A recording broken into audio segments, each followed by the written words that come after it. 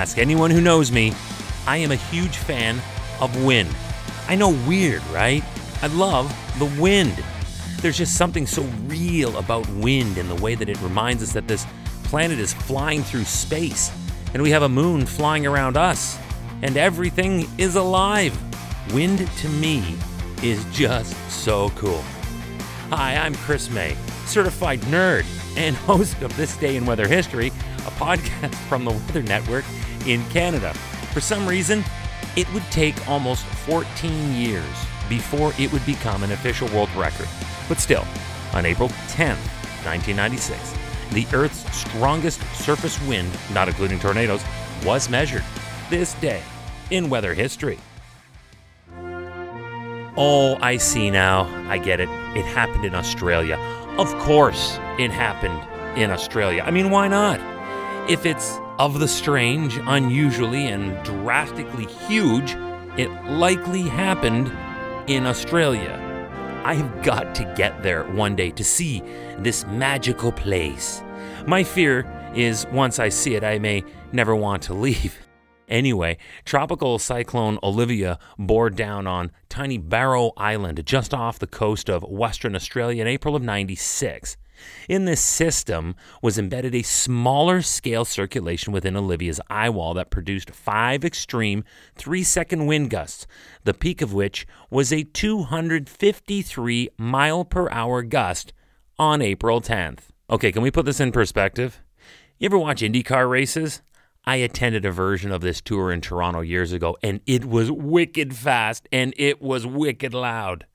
Well, this gust from this storm, from this day in weather history, clocked in was more than 11 miles per hour faster than the IndyCar world record of over 241 miles per hour by Gil de Ferran in 2000. How about them apples? How do you like them apples? The funny but totally understandable part here is that these numbers were ridiculous. So unusual, in fact, that even after the storm, forecasters at Australia's Bureau of Meteorology did not believe the validity of the data. It was like when you see an alien and you're a pilot and you tell everybody, okay, did we see that? Let's not tell anybody, they're going to think we're crazy. It would take 13 years before the report was submitted to a Weather and Climate Extremes Committee of the World Meteorological Organization for these wind gusts to even be considered. Then, in early 2010, this new surface wind speed world record was finally registered and recognized as official. Remember that This Day in Weather History can be enjoyed a number of ways. Right now, you are listening to the full version of today's story on your favorite podcast provider, but there is also the daily podcast video short. They are shot right here in my podcast recording studio, so you get that perspective, and oftentimes they will include visuals from that day's event, from when it happened, in weather history. So after listening to the full story, go check out the podcast video short on television or online anytime at theweathernetwork.com/weather history. All right, before Tropical Cyclone Olivia's record-breaking gusts, the standard for surface winds was actually held atop the 6,300-foot summit of Mount Washington, New Hampshire. We've sent our own storm hunter Mark Robinson there to see if it's true, and let me tell you something. He came back satisfied. The fact that he came back at all was a relief because the winds there are what Hollywood movie companies will use for B-roll material to make things look crazy and extremely windy in their thriller movies. Less than 2 years after Mount Washington was established for summit observation, this observer, Sal Pagliuca, measured a 231 mile per hour, that's a 372 kilometer per hour wind gust on April 12th of 1934, coincidentally, almost to today's date. This weather specialist would also experience and record several gusts of at least 220 miles per hour, roughly 354 kilometers per hour, that very same day. The best part is that he was more concerned with anyone believing him than he was about the fact that he could very easily have been blown into another state or the Atlantic Ocean with the winds that powerful.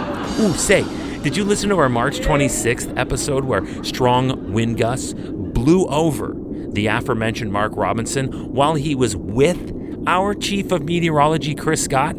That was a lace sweat wind gust and strong enough to blow over 2 grown adults. Here, we had a sustained 188 mile per hour or 303 kilometer per hour wind that had a sustained duration of over 5 minutes. You want more?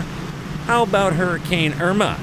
For that, be sure to go back and listen to the September 5th episode of this podcast, because there I chronicle clearly the life and times of Hurricane Irma, when it walloped the Caribbean as a powerful Category 5 hurricane, there with maximum sustained winds, sustained at 180 miles per hour, that's 290 kilometers per hour, and that was back in 2017.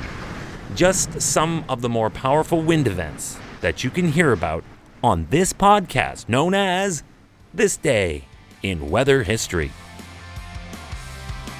Tomorrow is April 11th, and we have another space mission that would go on to be featured as a major Hollywood blockbuster. Yeah, it was that big a deal. So big, in fact, that they cast Tom Hanks in the lead role. You know you're after an Oscar when that happens. Apollo 13 was successfully launched from Cape Canaveral, Florida, carrying astronauts James Lovell, John Swigert, and Fred Haise.